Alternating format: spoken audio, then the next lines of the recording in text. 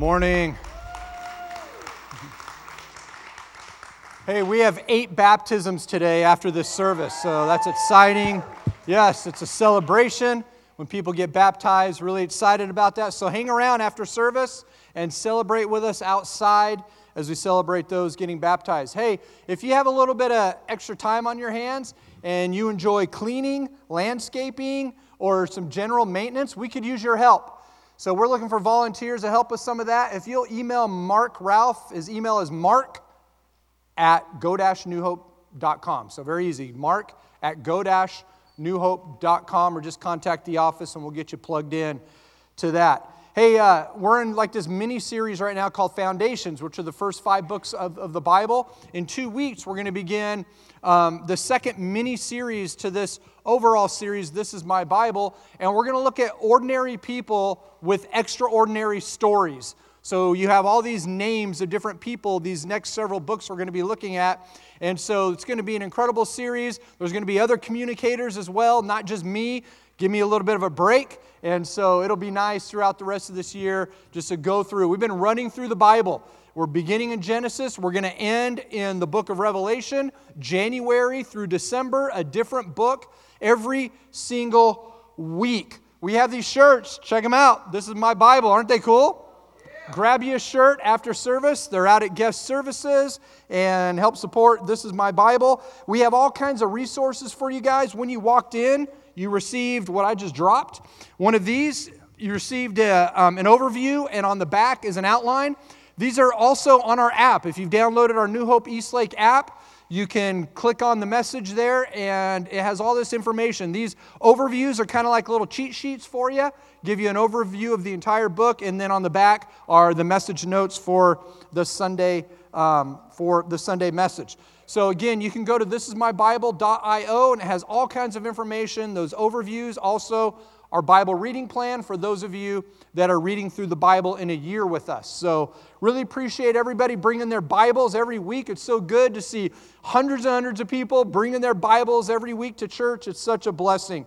Also, hey, if you have a story, maybe this series has been a blessing to you. We've heard countless stories of people that had never read the Bible before, people that have never owned a Bible, or people that haven't read their Bible in a long time, and God's really doing a work in your life through this series. Will you go to thisismybible.io, and there's a tab up there that says Share Your Story. Will you share your story with us? Because we want to show some of these stories throughout the year of what God is doing in your life as a result of being in His Word. And if you follow our social media stuff, have you been watching our staff devotions? Have you been watching them? Yes, they're doing an amazing job. So follow all of our social media accounts because our staff throughout the week are doing devotions on the book that I taught on the previous week. So this week, Monday through Friday, they'll be doing devotions on the book of Numbers. Hey, have you ever seen the original Vacation movie? Which, by the way, welcome everybody watching online. We have a growing audience online, and so thank you for joining us. You've seen the Vacation, the original, not Christmas Vacation. Have you seen the original Vacation movie? Right? Clark, Ellen, Russ, and Audrey, right? You guys seen the movie, right? If you haven't, get out of here. Go watch the movie right now. It's a great movie. And you basically have this family that's based somewhere around Chicago in Illinois, and they're going to take this family vacation, this journey to the promised land, right? To California. They're going to come to Southern California. They're going to go to, you remember? Wally World, which is probably Disneyland, right? And so this 4 or 5 day trip, you know, everybody packed in the old family truckster. They're going to head across country and just have a great, easy, smooth, peaceful trip. Well, you know that it doesn't end up that way, right? They start on this journey. They're not even out of Illinois, and the teenagers already hate each other. Clark wrecks the family truckster. They lose all the luggage. He loses his credit cards. It's just an absolute mess. They get lost multiple times. Downtown St. Louis, they get lost. And then remember, they stop to go to their family's house, their cousin's house in, I think it's Kansas or Nebraska or something. And they go meet up with who? You remember? Uncle Eddie, right? Uncle Eddie's the best. So they go meet up with Uncle Eddie, and lo and behold, they end up having to transport their aunt to Arizona. And you know what happens along the way, right? The ant dies. The ant dies. And so they did the most logical thing because nobody wants to sit by a dead body, so they strap her to the top of the car, the family truckster. I mean, it never rains in Arizona, right? And so they have her strapped, taking her to Arizona, and it just rains and pours, and you know the story. So they're traveling, continuing to travel across the country. They finally get to the promised land. They finally get to California. And they go and they park, and they have front row parking, and they're like, this is amazing. And they get up to Wally World, and it is closed. It's closed. And then things get worse, right? Because of more decisions that they make. Well, welcome to the book of Numbers. I've just explained to you the book of Numbers. I can go backstage and go to my office and go home and watch football. This is the book of Numbers. You have a group of people, the Israelites. They've been rescued from Egyptian bondage. Moses is their leader. He's Clark, right? He's going to take them across this region into this land that God had promised Abraham, the promised land. This journey is supposed to be about an 11-day journey. And this 11-day journey turns in to 40 years, 38 years, 10 months to be exact. And it is nothing but utter chaos. Very little goes according to plan. Problem after problem. And they finally get to the edge of the promised land. And God tells them, no, you're not going in. It's closed. It's a story of vacation. Turn to Numbers chapter 1. We're going to look at the historical content of this book. We're going to look at key people, key events, and then we're going to close out with the life applicational component of this book. This book, of course, is written by Moses, as were the first 5 books of the Bible. They're called the books of Moses. They're called the Torah, which means law, or they're called the Pentateuch, which means the 5 books or the 5 tools, the 5 useful tools. And so every Jew would have memorized the first 5 books of the Bible. They would have known the law of their people, of what God had for them. The book of Numbers comes from, the name derives itself from the 2 census that are in the book of Numbers. You have chapters 1 through 25. We have the first generation of people who were rescued from Israel. In chapters 26 through 36, you have the second generation of people that have left Israel, this next generation that are coming on. It's really sad and it's tragic that there are 2 census. Because the first census we have one number, the second census we have another number, and it's tragic. And you'll find out why here in just a little bit. Right now, as we get into the book of Numbers, they are based out of Mount Sinai. They've spent time encamped at the bottom of Mount Sinai. And the first 9 chapters of the book of Numbers, God is preparing them for this journey to the promised land. Now remember, this is so important. God has promised them this land. It's their land. God says it's yours. I'm going before you. I'm preparing the way. And when you get there, take the land. It's yours. God already promised them that it's their land. If only things were that easy. So let's look at some key people and some key events. The key people, Moses. Obviously, he's the leader of the children of Israel. Aaron is Moses' brother. He's a priest. Miriam is the sister of Moses. They were reunited. Then you have Korah in chapter 16 leads a revolt along with a lot of others against Moses' leadership. And you'll find out what happens to them. Joshua is one of the 12 spies that Moses sends to scope out the promised land. Joshua, in chapter 27, Moses would actually pray over Joshua because Joshua would be Moses' replacement as the leader. Caleb is another one of the spies sent out by Moses. He was able to enter the promised land, we'll see that only 2 from this first generation were able to enter the promised land. And then we're introduced to the 12 tribes of Israel in this letter as well. So Numbers chapter 1, verses 1 through 4. We're going to look at the first major event, which is the first census, and our introduction to the 12 tribes of Israel. Verse 1. One day in mid-spring during the 2nd year after Israel's departure from Egypt. So this is 2 years after they've been rescued from the land of Egypt. The Lord spoke to Moses in the tabernacle in the wilderness of Sinai. This is where they're encamped right now. And he said, take a census of the whole community of Israel by their clans and families. List the names of all the men 20 years and older who are able to go to war. You and Aaron are to direct the project, assisted by one family leader from each tribe. And this is where we'll get this introduction to the 12 tribes of Israel. Now, the Levites are not included in this census because God has entrusted them to take care of the tabernacle. They're to erect, take down. Remember, this is a mobile church. They took it wherever they went. And so they were in charge of this portable church. And if you're reading the Bible with us through in a year, and you're reading all these names and all these numbers, unless you're an accountant, it probably drives you crazy, right?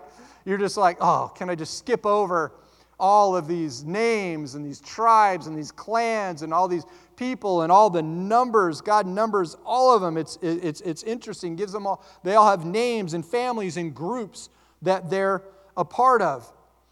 You might say, why in the world is this in the Bible? Like, why is this important? Why do we need to know all the names and the numbers and the families and all of the, like, why is this relevant? This is so boring to read all of this stuff. Well, remember, these names are not important unless you're one of those names. Remember, the Israelites were slaves in Egypt. They had no identity. They had no rights. They meant nothing. They were foreigners in a foreign land. And they were basically just a number. And now God's giving them an identity. He's making them into a nation. And God wants them to know that they belong, that their families belong, that their names are important. And such is the case with us. It's an incredible thing to think that the God of this universe, who created every single one of us, is concerned about every detail of our life. When you begin to feel unimportant or like you don't matter, remember that God knows you by name. God knows and God cares about every single detail of your life.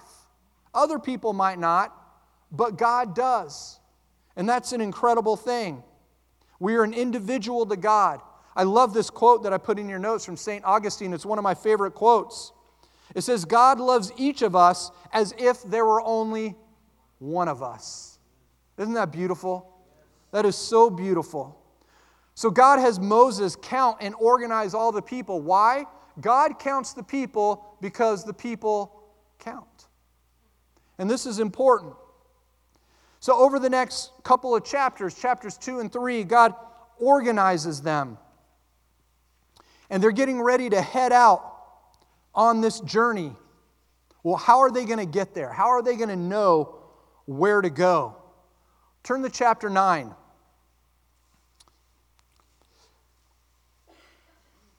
Beginning in verse 15, it says, the tabernacle was set up. This is what the Levites would do. And on the day, the cloud covered it. Then from the evening until morning, the cloud was over the tabernacle. It appeared to be a pillar of fire. This was the regular pattern. At night, the cloud was changed to the appearance of fire. When the cloud lifted from over the sacred tent, the people of Israel followed it. And whenever the cloud settled, the people of Israel camped. In this way, they traveled at the Lord's command and stopped where the Lord told them to. Then they remained there as long as the cloud stayed over the tabernacle. If the cloud remained over the tabernacle for a long time, the Israelites stayed for a long time, just as the Lord had commanded. Everything's going smooth so far. This is amazing that God guided his people There was a cloud by day, and when the cloud moved, they moved. When the cloud stopped, they stopped. And at night, the cloud turned into a pillar of fire by night. Remember, they're in the desert. And so a cloud during the day would have been nice relief from the sun.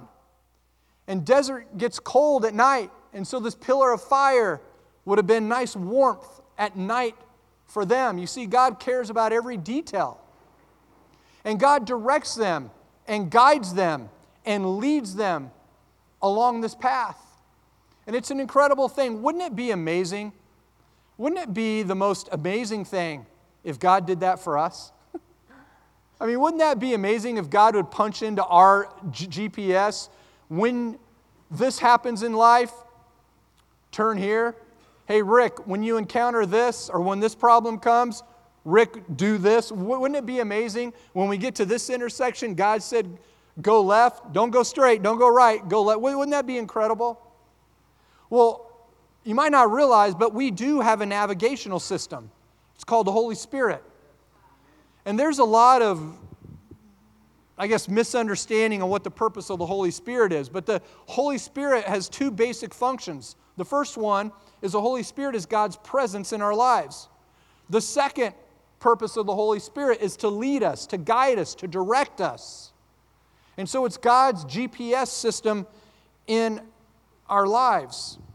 The first 9 chapters of the book of Numbers takes place at the base of Mount Sinai, and they're being prepared, right? They're packing up the family truckster. They're loading everything on top, putting everything in the back, and they're getting ready to move to the Promised Land. Again, this trip should take about 11 days. Look in chapter 10,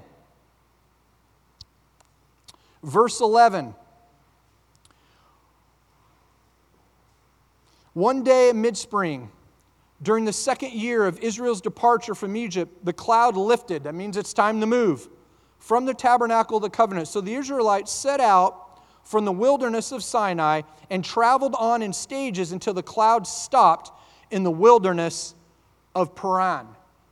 The wilderness of Paran is where they're at, and they don't like it. They're not happy campers, even though this is a place where God has for them to go. It was desolate, it was barren, it was rocky. Look in verse 1. The people began to what? What does your Bible say? Began to what? Underline that word, circle that word, because you're going to see that this is a common theme on this journey, that the people would complain non-stop, and it would have massive implications on this journey.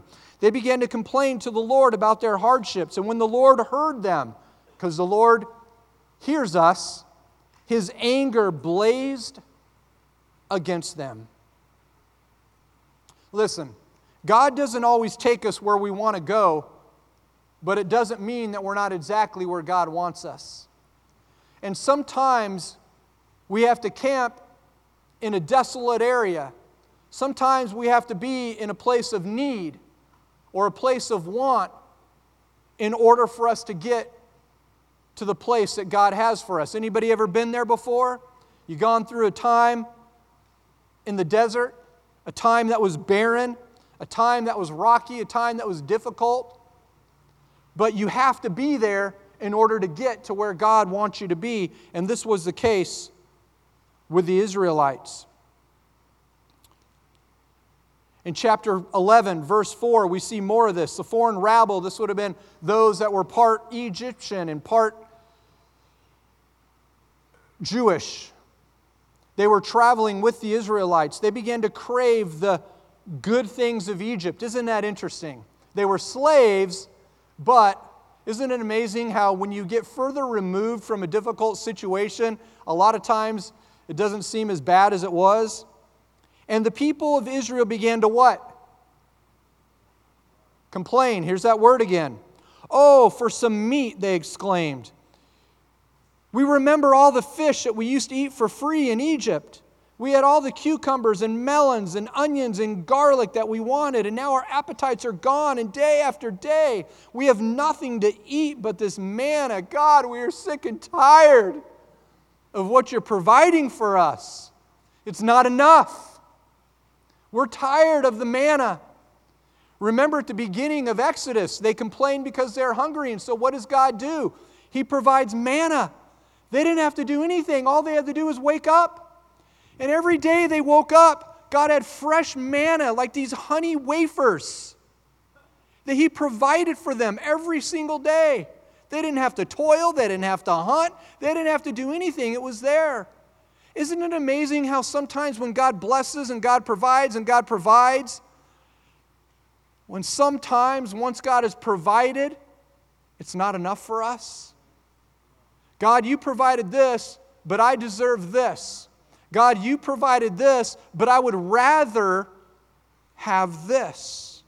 So much so that they literally tell God this, we'd rather just be back in Egypt. So stinking dramatic. Are you kidding me? You'd rather be slaves than to go to the promised land that's flowing with milk and honey? We have seen this over and over through Genesis, Exodus, Leviticus, and now in Numbers. And what we've seen is this. When we decide that we're smarter than God, when we are not content with what God has provided and what God has done, when we think that our way is better than God's way, it leads to trouble every single time. We saw it in Genesis. We've seen it in Exodus. We saw it in Leviticus. That when we think we know better than God, the God who created us, when we know what's better for us than God does, it gets us into big trouble. This can be scary because sometimes God will give you what you ask for. You want to be independent of God? We don't want what God's providing? God says, you want meat? Oh, I'll give you meat. Is that what you want? Yes. We're sick and tired of manna. Okay, I'm going to give you exactly what you asked for. And how many of you know that can be a scary proposition when we think we know better than God's will, when we think we know better than God's plan, when we think we know better than what God has provided for us? Look in verse 18, chapter 11. Tell the people to purify themselves, for tomorrow, oh, you want meat? You will have meat. Tell them, the Lord has heard their, I love this, whining and complaining. Don't you love God? God has heard their whining and complaining. If only we had meat to eat. Surely we'd be better off in Egypt. Really?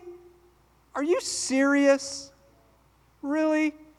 You honestly think that you're better off as a slave than going to the promised land? And now the Lord will give you meat, and you will have meat to eat. And it won't just be for a day, or 2, or 5, or 10, or 20. You want meat? I'll give you meat. You will eat it for a month until you gag, until you're sick. Anybody have a parent like that? You are not leaving this table until you finish what's on that plate. Anybody have a parent like that? I know if you're under 30, you never had a parent like that. But if you're over 30, you have, right? Yes. Praise God. Maybe not. Notice what the Lord says. For you have rejected the Lord. Because when we reject what God provides and who God provides, we're rejecting the Lord. Who is here among you, and you've complained to him? Why did we ever leave Egypt? God is hearing all the rumblings that they're complaining to each other over and over and over again. In verses 31 through 35, God gives them quail. As far as the eye could see, quail coming up from the ocean. The Lord provided a wind in verse 31, and He brought them all the quail that they could handle. As far as they could see, they had quail. It was flying 3 foot above, so they could easily grab. And everybody grabbed at least 5 bushels of quail. And they ate, and they ate, and they ate, because what God provided was not good enough. And so they got what they asked for, and it made all of them sick. God knew what He was doing, and many of them died because the quail contained disease. Isn't it amazing how oftentimes we know better than God? God, what you've provided is not enough. And so God says, I'm going to give you what you want. We have a free will. And sometimes God lets us choose. Oftentimes, He does. God, I don't like the spouse you provided for me. I could do much better on my own. Oh, really? God, this job is not enough. I deserve better.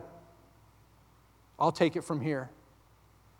God, I know the Bible tells me to tithe and to be generous with my finances and my stuff, but I think I'll handle my finances on my own. Thank you. I don't need you.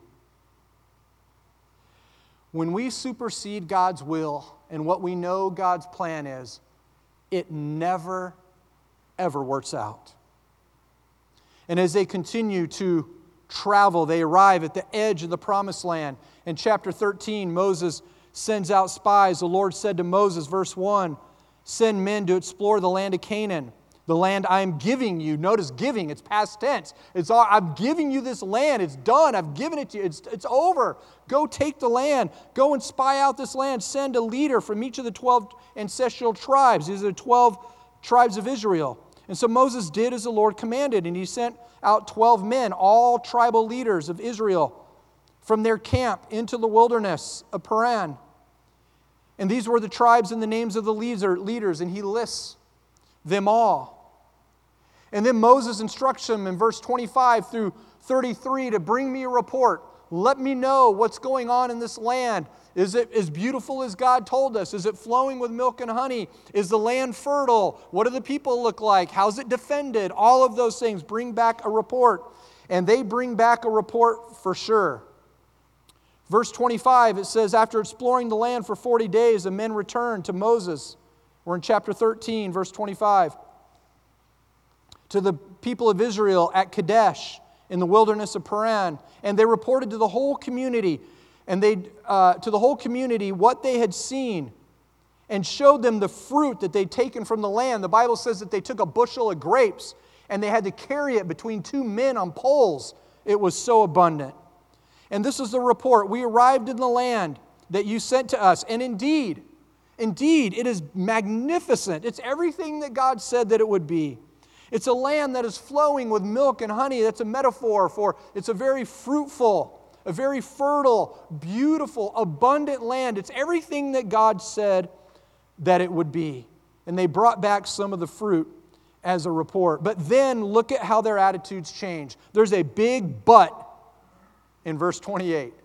A big but. A but that would change everything for the children of Israel. Listen to what they say. The people there are powerful. Their cities and towns are fortified and large. We also saw descendants of Anak who are living there. In other words, there's giants in the land. The Amalekites live in Negev, and the Hittites and the Jebusites and the Amorites live in the hill country. The Canaanites live along the coast of the Mediterranean Sea, along with the Jordan Valley. In other words, they're discouraged, they're powerful, they're big. But look at what Caleb says. I love Caleb. He tried to encourage the people as they stood before Moses. Let's go. Let's take the land. We certainly can conquer it. Caleb, and you'll find out in chapter 14 that Joshua is with him and saying, yes, 2 out of the 10 are saying, let's obey. Let's do what God has told us to do. The message today is a foundation of obedience, and it's just do what God tells us to do. And Joshua and Caleb, 2 out of the 10, come back and say, let's take this land. I don't care how big they are. I don't care how mighty they are. Let's take the land. And you'll see a map. It's interesting that when they bring back this report, 10 people influence millions because they were scared. And so as a result, they're on the edge of the promised land. You see there at the top where the red ends at Kadesh. And because of their disobedience, because of their complaining, because of their lack of faith, God tells them, you will not enter the promised land. Wally World is closed. Instead, you're going to go on a journey where the purple starts. You're going to go on a journey and you're going to die in the wilderness. And not one of you, with the exception of Caleb and Joshua, will be allowed entrance into the promised land. And the reason why there's a second census in chapter 26 is because God makes them wander in the wilderness until the entire first generation of I Can't people die off. And so the second census is taken, and those are the ones that are going to be able to enter the promised land. In chapter 20, the people complain again, and they want water. And so God instructs Moses to go and speak to a rock. But instead of speaking to the rock, Moses is frustrated and angry at the people. They're constantly complaining. They're questioning him. There's a revolt, even from his own family, against him. And instead of doing what God told him to do, Moses strikes the rock. And because of this, God does not allow even Moses into the promised land. As a matter of fact, Joshua would take over for him, and he would lead them into the promised land. Chapter 21, surprise, surprise, the people begin to do what again? Complain. And God sends snakes into their camp, and many of them are bitten. 24,000 die, and then they cry out to God, and Moses intercedes on behalf of the people, and God tells Moses to take a bronze serpent, put it on the end of a pole, and to lift up that pole, and everybody that looks at that pole will be healed. It's interesting that kind of the logo for medical practice is a snake on a pole. It's interesting, too, that Jesus said in John chapter 3, as Moses lifted up the bronze snake on a pole in the wilderness, so the Son of Man will be lifted up, so that everyone that believes in him will have eternal life. So everybody that looked at that, this is a foreshadow of Jesus, a foreshadow of Messiah, that everybody that looks to Jesus will be healed. And then chapters 22 to 25, we have the story of Balaam. This is a very strange story. Balaam is mentioned more in the Bible than the mother of Jesus, Mary. It's interesting. The Bible mentions this story of Balaam, who's a Mesopotamian Baru, basically like an oracle. He was like an oracle-speaking priest. And there was a local king named Balak who knew that the Israelites were approaching and had heard the stories of the miracles that God had done for them. And he was scared, and so he goes and he hires Balaam to put a curse on the Israelites. Balaam starts on this journey to head to, even though he said he's not going to curse them, but he's going to go with them. And he's on this trail with his donkey, and his donkey sees an angel of the Lord to prevent him from going. And Balaam ends up beating up his donkey, and then God speaks to the donkey, and the donkey is able to talk to Balaam. You should read it. It's a crazy story. I tell you, read your Bible. It's amazing. And what's crazier is that Balaam talks back to his donkey, and they have a conversation. Now, before you think that's too crazy, I've heard many of you talking to your animals like they're people. And so, come on now. Come on. Some people treat their animals better than they treat people. Anyways, did I say that out loud? I'm sorry. Chapter 26, they take the second census. The first census, there's 603,550 able men over 20 able to fight. In the second census, chapter 26, verse 51, there's 601,730 for a net loss of 1,820. Now, after several years, you would think the population would grow, but it didn't. It declined. Why? Because God is waiting for this entire first generation to die off because of their lack of faith, and they're not going to be able to enter the promised land. Chapter 27, Moses anoints Joshua. He will be his successor. The rest of the book closes out with dividing up the land with the people. And the book ends in chapter 36 as they wander and wander in the promised land. These are the commands, verse 13, and regulations that the Lord gave to the people of Israel through Moses while they are camped in the plains of Moab beside the Jordan River across from Jericho. This is going to be a cool story. Next week, we'll look at the book of Deuteronomy that rehashes a lot of what we read, but there's some really cool stories. And then we'll get into the book of Joshua, and we'll watch them march in Jericho. So what lessons can we learn from this book? And then we're finished. 3 lessons. that each of us can learn, life applicational components to the book of Numbers. The first one is this: complaining is toxic. I'm going to say that again. Complaining is toxic, and it does nothing but hinder God's best in our lives. If you've been here very long, you've heard me say this. I avoid like a plague complaining people, because it's never good enough. It's about control. They're never willing usually to be a part of the solution. They only want to point out what they don't like. The older I get, the less time I have for people that constantly complain. It's toxic. It's a toxic trait. And if you're the type of person that just, you always see the negative in everything, and there can be a million good things going on and you only see the bad thing, that's a toxic trait, and it will keep you from God's best in your life. Your attitude determines your altitude. And we see this with the children of Israel, that they complained over and over and over again. And what you'll realize is that it never helps. It never helps them, ever. It's never productive. It's never good. And I understand we all have bad days. We all go through seasons. And sometimes we do need to get stuff off our chest. But you know the difference between that and between somebody that's looking to kick you while you're down. Somebody that's looking to pile on to your problems and your issues and to just rain on your sunshiny day. I avoid people like that, and I would encourage you to do the same. And if you're that type of person, instead of seeing the good, that all that God is doing, and you only focus on the negative things, you're probably limiting God's power in your life. Because the Bible says in the book of Numbers that this complaining angered God. It angered Him.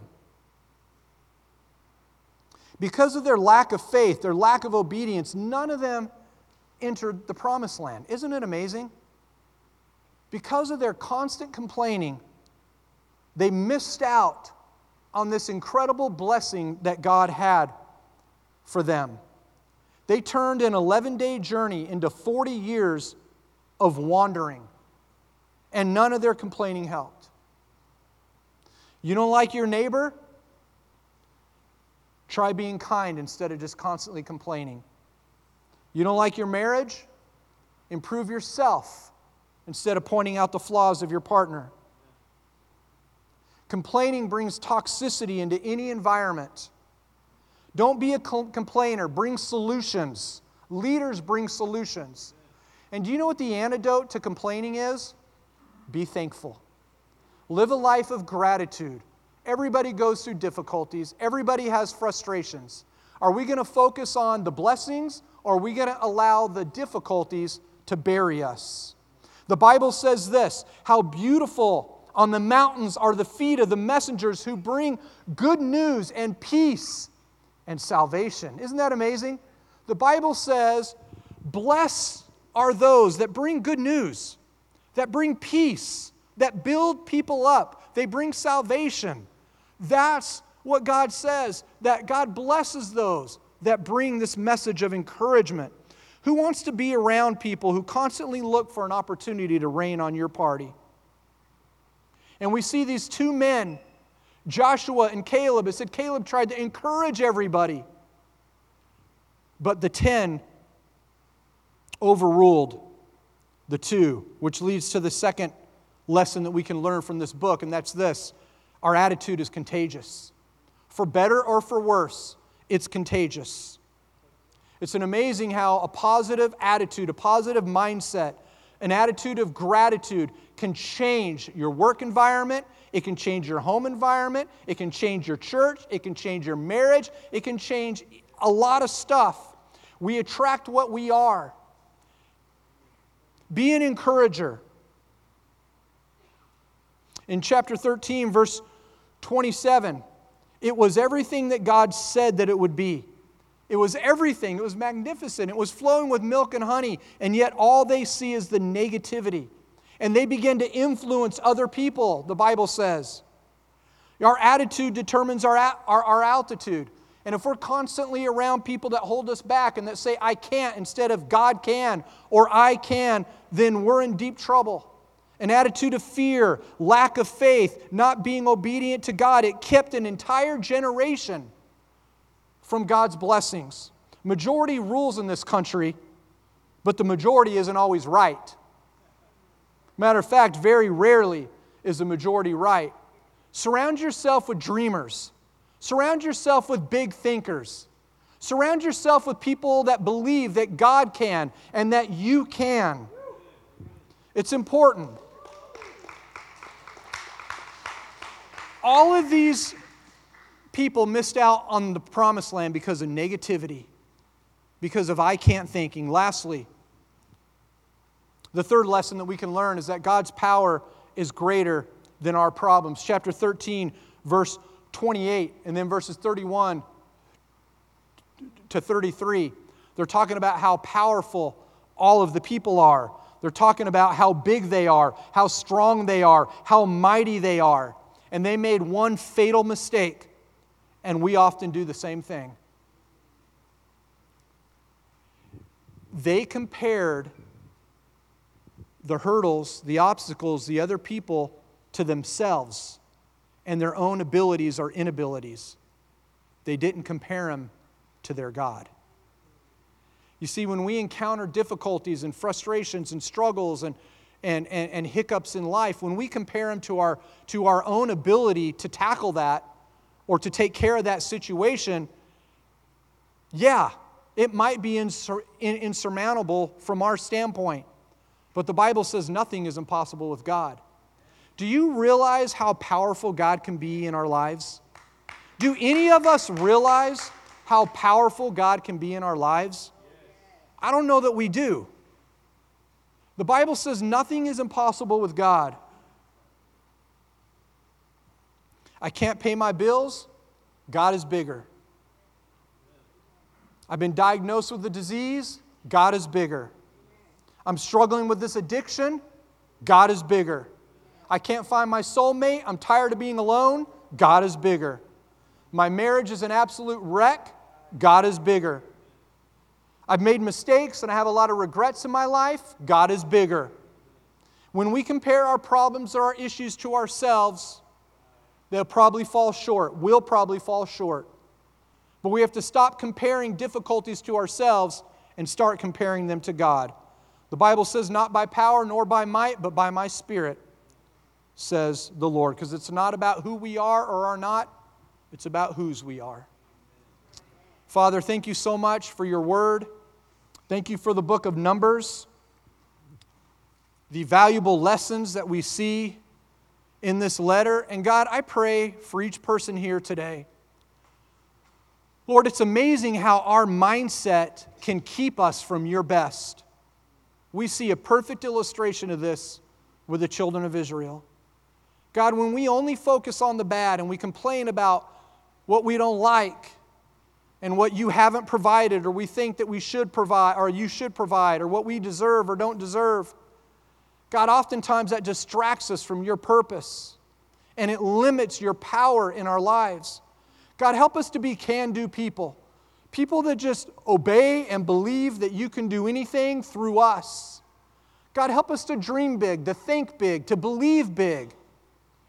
And Father, when we're in relationships or when we're around other people, help us to bring good news, not discouraging news. Help us to build people up, not tear people down. Help us to offer solutions and not just point out problems. And God, if there are people that struggle with their attitudes, I pray that right now that you would bring healing to that and that they would surrender it to you. And God, I pray for people that might be up against something and they have no idea what tomorrow is going to bring. It seems insurmountable. It seems too big of a hill to climb. And God, when we compare those problems to us, it probably is too big. But when we compare it to you, nothing is impossible with you.